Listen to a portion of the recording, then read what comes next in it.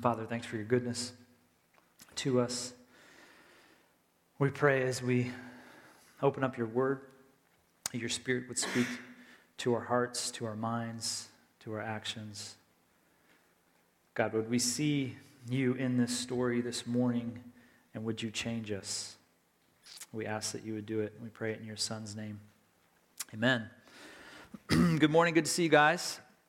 Thanks, you guys, for coming out to the Spring Fling. Those of you that were there, it was a ton of fun. We had a great time. Those of you that ate the food, Polly Praise is a new organization that meets on this campus, and they're kind of the food pantry. They're Polynesians, and they had a whole pig that they were kind of roasting, and it smelled unbelievable. It might have traumatized some of the kids because they kept checking on the pig, and then all of a sudden the pig didn't have a head, and we were eating it. But it was a great time. We had a 3-on-3 basketball tournament. I think the highlight for me was our second game. I dribbled and I went to make a no-look pass to my teammate, and Jordan Beldman was on the other team, and defensively she came in between, and I just hit her head with the ball, just the back of her head. And they're like, who's this pastor just throwing balls at kids' heads? I was like, oh, sorry, Jordan. I didn't mean to hit you in the back of the head. We had a great time. So thanks for coming out. Open your Bible to Esther 5. If it's not already there, we are in an 8-week series on the book of Esther in the Old Testament. Let me catch you up to where we are in the story, because the context will matter for what we're going to talk about in the 14 verses this morning in chapter 5. We saw in chapter 1, we get introduced to this king, King Xerxes. He is the king of Persia. God's people have been taken over by Babylon and then eventually by Persia. But the Persians say, hey, God's people, you can go back to Jerusalem if you want. Rebuild the temple if you want. Go ahead. We're not even mad about that. And so most of the people go back to Jerusalem, God's people, the Jewish people. But a lot of them actually stay in Persia. And that's the story about this group. Well, King Xerxes, we find out some of his character in the first chapter. He is power hungry. He's constantly drunk in the text. And he seems really insecure. Even so much in this first chapter, he's kind of having these feasts and festivals to kind of showcase his power and recruit to this army, because he wants to take over more territory, and he wants his next plan is to take over the Greeks. And so he has this big party, culminates in this last week of just kind of crazy, look at all how rich I am, this kind of flex. And then he says, oh, you want to see how amazing I am? Come look at my queen, Queen Vashti. Bring her in, everybody. And it gets word back to the queen, and she denies him and does not show up. We don't know why. The text doesn't tell us her motivation, but it makes the king super mad. And he kind of doubles down on his insecurity, and he bans Vashti. Most commentators think she probably dies in the midst of that decision not to show up in front of the king. And then his boys, his advisories are like, oh, we need to double down on this. And so they make an edict that says every woman needs to basically obey everything that her husband says in the text. That's how we end chapter 1. There's about 4 years between chapter 1 and chapter 2. In the story, and in the midst of that, Xerxes does take his army, and he does fight the Greeks, and he loses a battle statistically he should not lose. He comes back, and he's kind of licking his wounds. He's more insecure in the midst of it, and his advisors again go, we know how to make you happy. Let's get you a new queen. And so they have this like demented version of The Bachelor where they bring in all these women, and Esther, that's how we get introduced to Esther in the story in chapter 2. She's one of those women, and her story is already tragic. She's an orphan. Her cousin Mordecai kind of takes her in and raises her. And then she gets kind of put into this pageant, and she ends up winning because she's beautiful and she pleases the king. And in the midst of it, Mordecai, her cousin's like, don't tell the king you're Jewish. Kind of hide your Jewish identity. Again, we don't know why. The text doesn't tell us the motivation. But she hides her Jewish identity. She becomes queen. Then at the end of chapter 2, what happens is there's these two guys talking, and Mordecai, her cousin, happens to be at the king's gate. He happens to hear these two guys wanting to assassinate the king. And so he goes and he tells Esther, hey, these guys are going to try and kill you. And they investigate it, and it was actually true. And Esther tells the king, and the king actually, the text says, gives credit to Mordecai. So we would assume he's going to get promoted. But the next thing we see in the story, in chapter 3, the beginning of chapter 3, we get introduced to Haman. And Haman gets promoted. And Haman is just a bad dude. He's the villain of the story the whole way through. I mean, he's narcissistic, he's insecure, he's power hungry, all the things. And so we see that he gets promoted, and one of the things he wants to do is everybody needs to bow to me and respect me. So the king makes this decree, but Mordecai, when he sees him, he doesn't bow to Haman. And that makes Haman all kinds of angry. How could he disrespect me? Not only that, but there's family beef between the two. We see that Haman is in the line of the Amalekites, specifically Agag. And if you know the story, the Amalekites and the Jews were not friends. They hated each other because the Amalekites attack the Jewish people as they come out of slavery in Egypt. They're the first ones that kind of ransack them and attack them. And God's going, these people are not good. You need to wipe them out. And King Saul doesn't do it, if you know that story. And this is the line. And so there's constant fighting. And Haman feels disrespected. And he's so frustrated. He doesn't want to just kill Mordecai. He wants to kill all the Jewish people. So he goes to the king and he kind of gives him this, kind of manipulates him and kind of says, hey, these people, man, they're not good. We need to wipe them out. And the king, again, is just this puppet and goes, okay, do whatever you want. And so Haman rolls the dice. He casts the die. And I need to make a correction. Some of you guys know this. I communicated this to the members, but 2 weeks ago when I was preaching Esther 3, I said, hey, when the die gets cast, God is sovereign over that. When that happens, actually, it's the date of Passover for all the Jews to be killed. That's not true, which is what I said. Somebody came up to me after second service and goes, I don't know if that date is right. And so I said, let me look at that. I appreciate your feedback. I went back and I looked, and I was transposing verse 12 and verse 13. So the eve of Passover is when Haman comes to the Jews and communicates, hey, you're all going to die. But it actually doesn't happen for another 11 months. And so I just want to make sure that's clear, because I hate to say the wrong things, which happens sometimes. So I'm thankful that I got the correction, and hopefully that makes sense to you.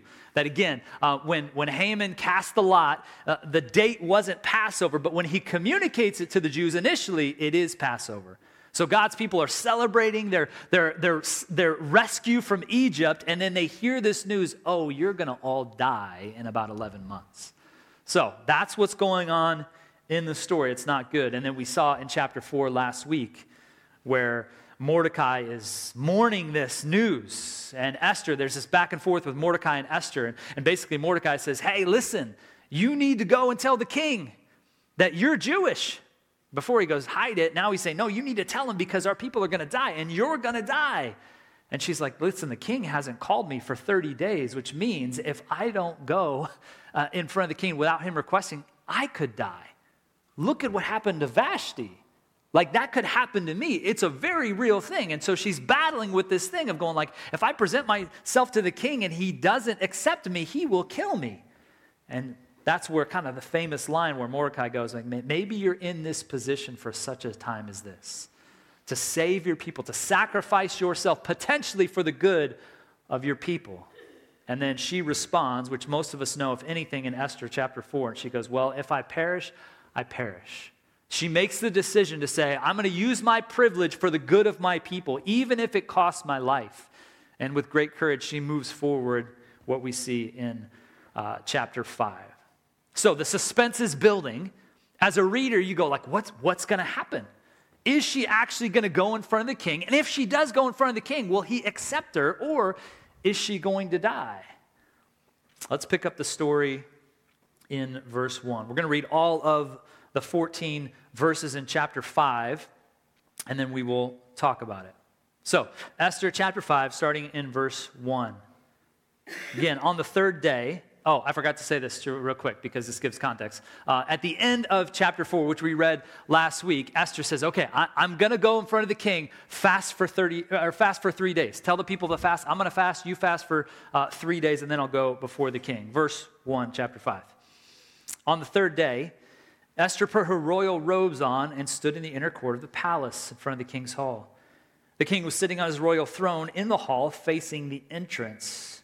When Queen Esther, standing in the court, he was pleased with her and held out to her the golden scepter that was in his hand. So Esther approached and touched the tip of the scepter. Then the king said, what is it, Queen Esther? What is your request? Even up to half the kingdom, it will be given to you. If it pleases the king, Esther replied, let the king, together with Haman, come today to a banquet I've prepared for him. Bring Haman at once, the king said. so that we may do what Esther asks." So the king and Haman went to the banquet Esther had prepared. Verse 6, as they were drinking wine, the king asked Esther, "Now what is your petition? It will be given you. What is your request? Even up to half the kingdom, it will be granted." Esther replied, "My petition and my request is this. If the king regards me with favor, and if it pleases the king to grant my petition to fill my request, let the king and Haman come tomorrow to the banquet, and I will prepare for them. Then I will answer the king's question." Verse 9, Haman went out that day happy and in high spirits. But when he saw Mordecai at the king's gate and observed that he neither rose or showed fear in his presence, he was filled with rage against Mordecai. Nevertheless, Haman restrained himself and went home. Calling together his friends and Zeresh, his wife, Haman boasted to them about his vast wealth, his many sons, and all the ways the king had honored him and how he had elevated him above all other nobles and officials. "That's not all," Haman added. "I'm the only person Queen Esther invited to accompany the king to the banquet she gave, and she invited me along with the king tomorrow. But this gives me no satisfaction as long as I see that Jew Mordecai sitting at the king's gate." Verse 14, his wife Zeresh and all his friends said to him, "Have a pole set up, reaching up to the height of 50 cubits, that's about 75 feet, and ask the king in the morning to have Mordecai impaled on it. Then go to the king, to the banquet, and enjoy yourself." This suggestion delighted Haman, and he had the pole set up. End of chapter 5. 75 feet, it's about as big as those palm trees out there. It's massive. Some commentators think maybe this is hyperbole, but the whole point is he wanted to execute Mordecai. He didn't want to wait till the edict. He wanted to kill him right away because of his interaction with him. And again, Esther, if we finish the story here in chapter 5, you just go, well, this is not good. And I don't know if you've experienced this in your life where you go like, okay, it's up and down, because at the beginning of the chapter you go, oh man, this is tension. She's going to go in front of the king, and what if the king says, "No, I don't want you coming here. You need to leave like Vashti," and she will probably lose her life. But in the midst of it, we see at the beginning of the text, actually the king welcomes her in and says, "Up to half of the kingdom you could have. What is your request?" And so we go, oh, okay, it was bad, but now the story's good. There's hope. But in the midst of it, she says, here's what I want to do. I want to bring Haman, I want to bring you, king, and I want to have this dinner. I want to have this banquet. And then so he says, yep, let's do it. Let's bring Haman. They have the dinner. They have the banquet. And we think, okay, this is the moment. This is going to happen. It's good. He welcomes her in. And then all of a sudden, what's your request, O king? And then she says, well, let's come back tomorrow night. And so you don't know. It's like, is she chickening out?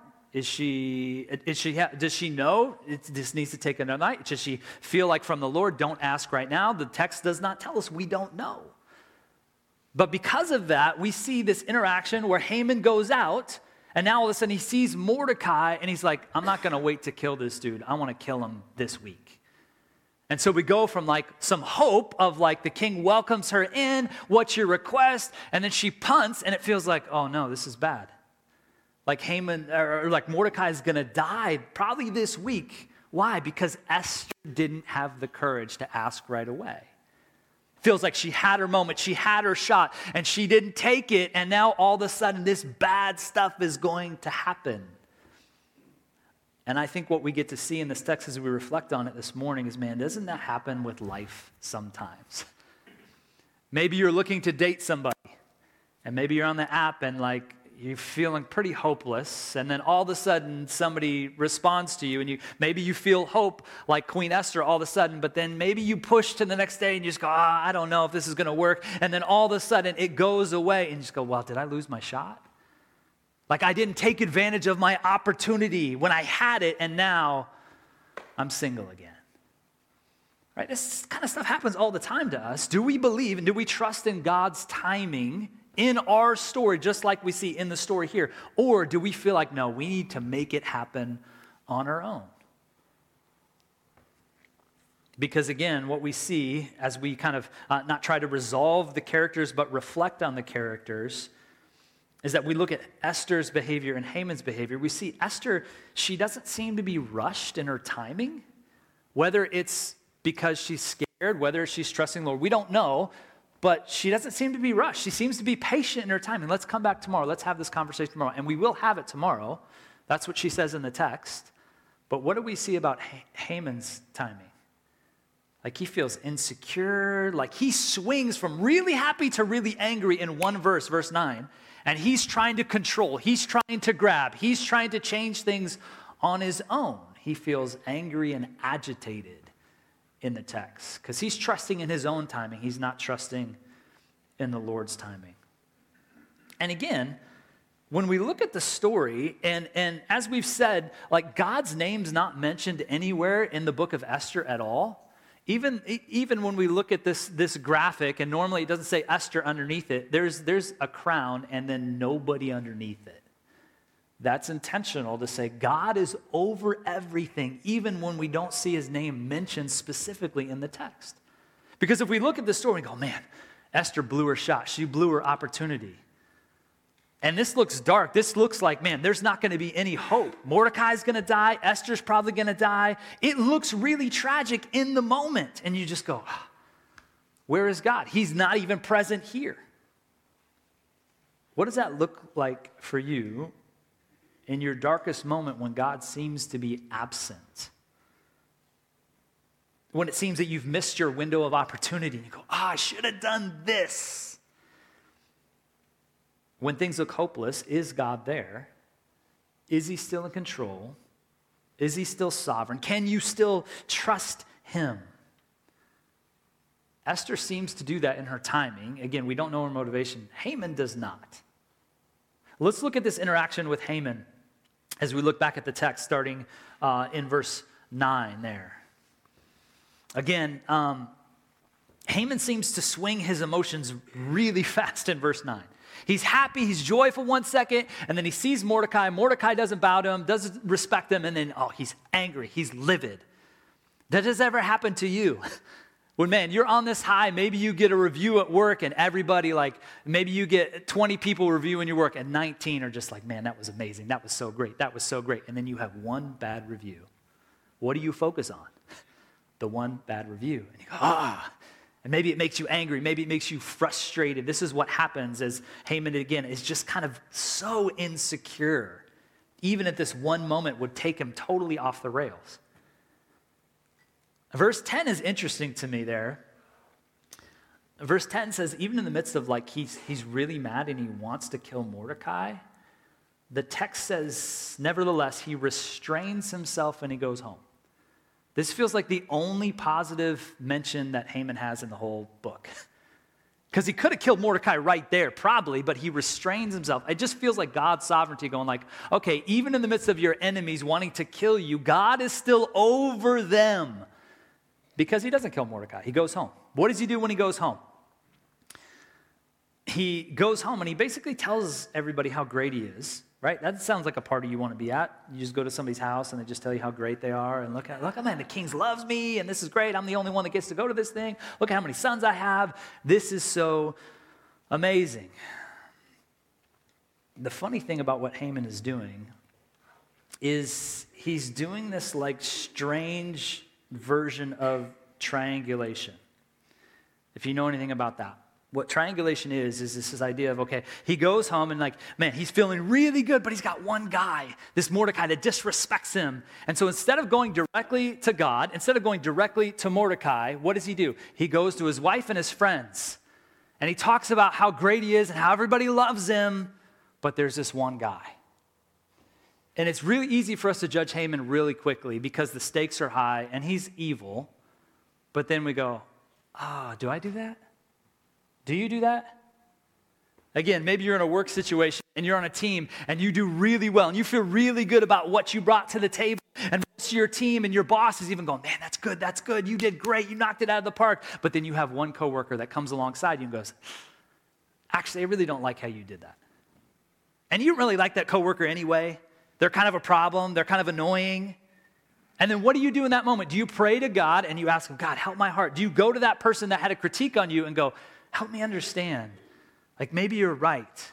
Or do you go to your other coworkers that you know will agree with you And you go, man, this project was amazing, wasn't it? Yeah, that project was amazing. Did you hear Bob?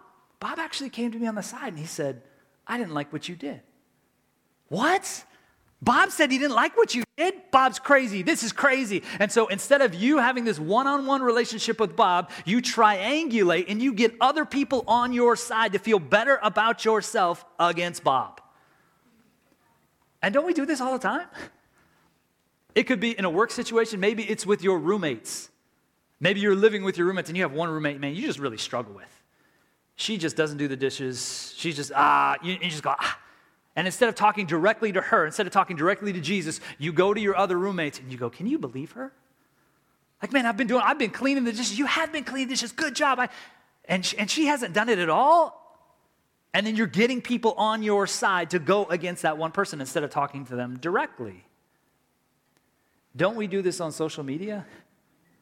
We get in this echo chamber. I mean, you guys know how social media works, right? The way that it's set up, we kind of get in this same idea with these same people, whether it's political or these other things, and we're just in this kind of cul-de-sac, this echo chamber of same people agreeing with everything we do, and then you hear this one friend who disagrees with you, and you just try to get everybody on your side to go after that one friend. This is what Haman's doing, and in the midst of it, what he's doing is he's really trying to grab for power and control. That's what triangulation is. Instead of talking to that person directly, instead of talking to God directly, you're trying to get people on your side because you want power, you want control over that situation. And when you do that, you become angry, you become agitated, you become insecure. This is exactly what Haman is doing. And again, triangulation is this kind of pursuit of power and control that will lead to this thing. And the more you pursue this power and control, the more it will slip through your fingers, causing you to pursue power and control more, and it's a vicious cycle eroding you as a human. That's not good. The pursuit of power produces anger and apprehension, but surrender to power, God's power through prayer, produces peace and patience and a non-anxious presence. Esther surrendered to courage, to go in front of the king, even though it might cost her her life. Her surrender to courage is just a glimpse of the ultimate surrender we get in the person of Jesus. Think about Jesus. Does he triangulate? As many people come at him with anger and things, does he go to his disciples and go, you know what, these Pharisees, man, they're just the worst. We need to go after them. No, he goes directly to the Pharisees to confront them. And Jesus leads with this kind of non-anxious presence everywhere he goes, even in the midst of the darkest circumstances, even in the midst of people wanting to kill him. He doesn't act like Haman at all. There's something else here in the text in chapter 5 that the original readers, they would have really picked up on, that we kind of just read over. And a lot of it has to just do with our context. Right, if I tell a story to you, and in the midst of the story, I say the phrase 9/11, and then I talk about that. If I say that phrase, you're going to stop for a second. You're going to pay attention more to what I'm saying because of what happened on September 11th, 2001. For most of us, we knew where we were. We knew what happened. We saw that tragedy. But if I had said the phrase 9/11 50 years ago, you would have been like, "What? I don't know what you're talking about." There's a phrase that happens here in the text that the original readers would have picked up on right away. In the midst of the story going like it's these highs and these lows, and man, it looks really low. It looks like I don't know what's going to happen to Esther. I don't know what's going to happen to God's people. But look at verse 1 again. It's this phrase, on the third day. On the third day, the original readers would have stopped in their tracks and go, hold on a second. This isn't just giving me timing for what's happening with Esther and that they fasted for 3 days and now she's going, on the third day, because in the Old Testament, the Hebrew people would have known, on the third day, things get rescued with this phrase, with these people. They would have realized on the third day the author is doing something intentional, even though God's name is not mentioned at all. This is the nod to go like, do you know what happens when tragedy looks like it's going to get worse? Then something changes on the third day. Let me show you how that works. Genesis chapter 22, verse 4. Abraham gets called to sacrifice his son. God's testing him. Do you really love me? You need to sacrifice your son. If you know the story, God intervenes at the last minute. But what happens in verse 4 of chapter 22, this is the phrase that shows up. Abraham, he's hiking. He says, on the third day, he finds the place he's going to sacrifice Isaac.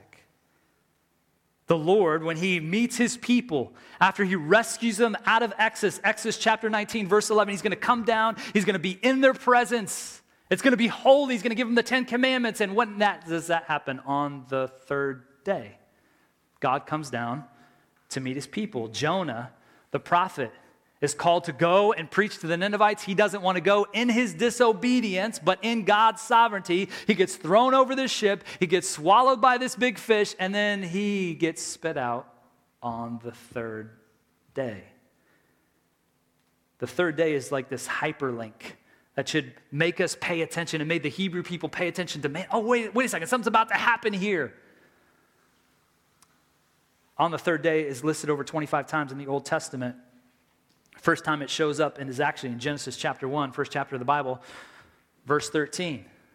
When God's creating everything, what does he create on the third day? He creates the earth. Then he creates this. Verse 11 of Genesis chapter 1 says, let the earth sprout vegetation and plants yielding seed and fruit and bearing fruits. So God creates plants to sustain human life on the third day. So things rose from the ground on the third day that give life. That's this third day that they would have gone, whoa, a second. And this looks tragic. Esther misses her window of opportunity. It looks like Mordecai is going to die. But hold on a second. Do you know that stuff happens on the third day? And for us, we get into the cycle of our life where we feel like, man, I'm looking at my circumstances. I'm looking at, like, God, why won't you change this? It seems like you're absent. This feels dark. I don't know what to do. And we need to be reminded what happens on the third day. To trust that God is in control, that we don't have to be like Haman. We don't have to grab after our circumstances. We don't have to manipulate and control. We don't have to do those things, but because we trust a God that operates on the third day when it looks like everything is lost, something changes on the third day. And just like Jesus in his darkest moment, he's praying in the garden. He's about to be betrayed, arrested by his closest follower. Judas comes in and betrays him, sells him out. He knows, he's praying in the garden. He knows the pain that's about to come his way, both physically, both emotionally, and he doesn't grab for control like Haman. What does he do? He says, no, if there's any way you can take this from me. He's honest with his father, but he says, not my will, but yours. He surrenders his power and control to the power and control of the Father. Jesus, in John chapter 2, he and his disciples, they show up at this wedding. When did they show up? At the beginning of the wedding? Actually, no, they show up on what? The third day. And that's in the text. And in the text, on the third day, this is the first public miracle of Jesus turning water into wine. Man, what do you need to be reminded in your current situation that there's a third day coming? That you look at your situation, you look at your circumstances, and you just go like, man, this looks dark, this looks hopeless. I'm trying to trust God. I feel pain. I feel the circumstances. God, are you absent? Where are you? I've been praying to you. I don't feel like I have an answer. And you go, hold on a second. I actually trust the God of the third day. That he's going to rescue, that he's going to redeem. Maybe it's not even in this life, but in the next. Because what we see, and you know the story that we're about to celebrate in just a little under a month, that we'll look at Good Friday and it looked hopeless. The Messiah is dead. This guy we've been following, we thought Jesus was him. We thought he was going to rescue us. And now he is dead. He's in the grave and he's gone. And it feels hopeless. But God had a plan. 3 days later, Jesus comes out of the grave. And man, we just need to be reminded of this instead of trying to grab for control. I mean, even as a parent, how does this feel when you're trying to parent your kids and they're doing things and you just go, I don't know what to do. It feels like, God, I've been praying. It feels like you're absent, but God is in control. Keep trusting him. Don't try and manipulate. Don't try and grab for control. It will slip out of your fingers. You will become angry. You will become insecure, just like Haman. And as hard as it is to go, okay, God, I want to surrender to you. I don't want to act like this way. I want to trust in your timing and not in my own. It's a hard thing to do. But this is what the text is calling us to do. And Jesus makes the ultimate surrender that produces the ultimate peace and the ultimate patience as he heads to the cross. And do you need to find peace? Do you need patience in your life? Do you need peace in your life? So we need to turn again and surrender again to that true source of peace and patience. Stop grabbing for control and start releasing control to the Father. What do we do? How do we do that? What does that look like practically? That's why we respond the way we respond every single week. To turn back again in our time of response, we're going to sing what we believe to be true. Even if we don't feel it, even if we don't see it by faith, we're going, I trust the God that does stuff on the third day. And even in the midst of my circumstances, I'm going to trust him to do what only he can do. And so we sing about those things. We believe in those things by faith. Not only do we sing, but we pray. We ask the Spirit to change us. And so we want part of our response time for you to be invited into prayer with the Lord. Whether it's you in your seats while you're singing, we have a prayer space off to my right, your left, that you can go in there. You can write on a card, man, maybe you're triangling. Maybe you're grabbing for control in a situation. Maybe you're frustrated because you feel like you've been praying about this and nothing seems to be changing. Keep praying. Keep trusting God. He's in control. He knows what's best, and he loves you. He loves you so much. And you go, well, I don't know if he loves me because this stuff's happening. He's doing those things for a reason. Keep trusting his timing instead of trying to reach out and grab for control on your own. And so during this time, we just invite you to pray. Maybe you need to write somebody on that card that you've been kind of using and manipulating to get your way. Maybe it's a situation you're in and you're feeling frustrated like God's not around. Write that down. Put it in the prayer space. Spend some time with God. Continue to give away that control to him. It's the best place you can put your anxiety is in God's hands. So we're going to sing, we're going to pray, and then we're going to come down to the table. We're going to remind ourselves, we're going to reset our hearts to go, you know what? I'm tired of grabbing for control. I'm tired of that. It doesn't work. Or if it does work, if it gets results, it makes me more anxious. It makes the people I'm leading more anxious. I get aggravated. I get angry quicker. Like, that's not the way you're called to live. And so you come down and you take a piece of bread, which represents this body of Christ given to you. You dip it in this juice, which represents his blood shed for the forgiveness of your sins. And you go, I trust the third day God. That changes things. Tired of relying on myself. I'm tired of grasping for control on my own. And again, it doesn't mean you sit there and mean you go, okay, I'm going to trust you, I'm going to surrender to you, and then I'm going to ask you moment by moment, Spirit, what's my next step? What's my next step? Because releasing control doesn't mean you don't do anything at all. I don't want you to hear that. But it means you're trusting in God instead of trusting in yourself. You're doing your best to listen to his Spirit. You're doing your best to listen to God's people. You're not trying to manipulate. You're not trying to control. You're going like, okay, God, this doesn't make sense to me, but I trust you. And that's why we come down to the table, to reset our hearts every single week, to go, God, I don't want to trust in my own timing. I want to trust in yours. And so that's what we're going to do this morning. We're going to walk down to the table. We're going to surrender our agenda for power. We're going to surrender our desire for control as we take a piece of bread and we go, no, my life is given to you. Help me live that out every single day. Let's pray and ask God to meet us in that time. God, as we respond to the truth of your word, would you help us? We so desperately seek our own control, our own power. We can do just like what we see Haman doing. We can manipulate. We can get other people on our side instead of asking you directly and talking to people directly that we have issue with. God, we need our hearts to be reset to the goodness and the truth of who you are. That by trusting in you, by trusting in your timing, that you will give us what we need and that we will be changed, Jesus, to look more like you. Thank you for your sacrifice. Jesus, that you didn't grab for control, you didn't grab for power, but you released it back into your Father's hands. And because of that, we can have a relationship with you. So meet us in our time, Jesus, in the morning, whatever is going on in our hearts, whatever is going on in our minds, would you help us let go of control, let go of our own timetables, and trust in you, even in our darkest and most confusing moments. We ask it in Jesus' name. Amen.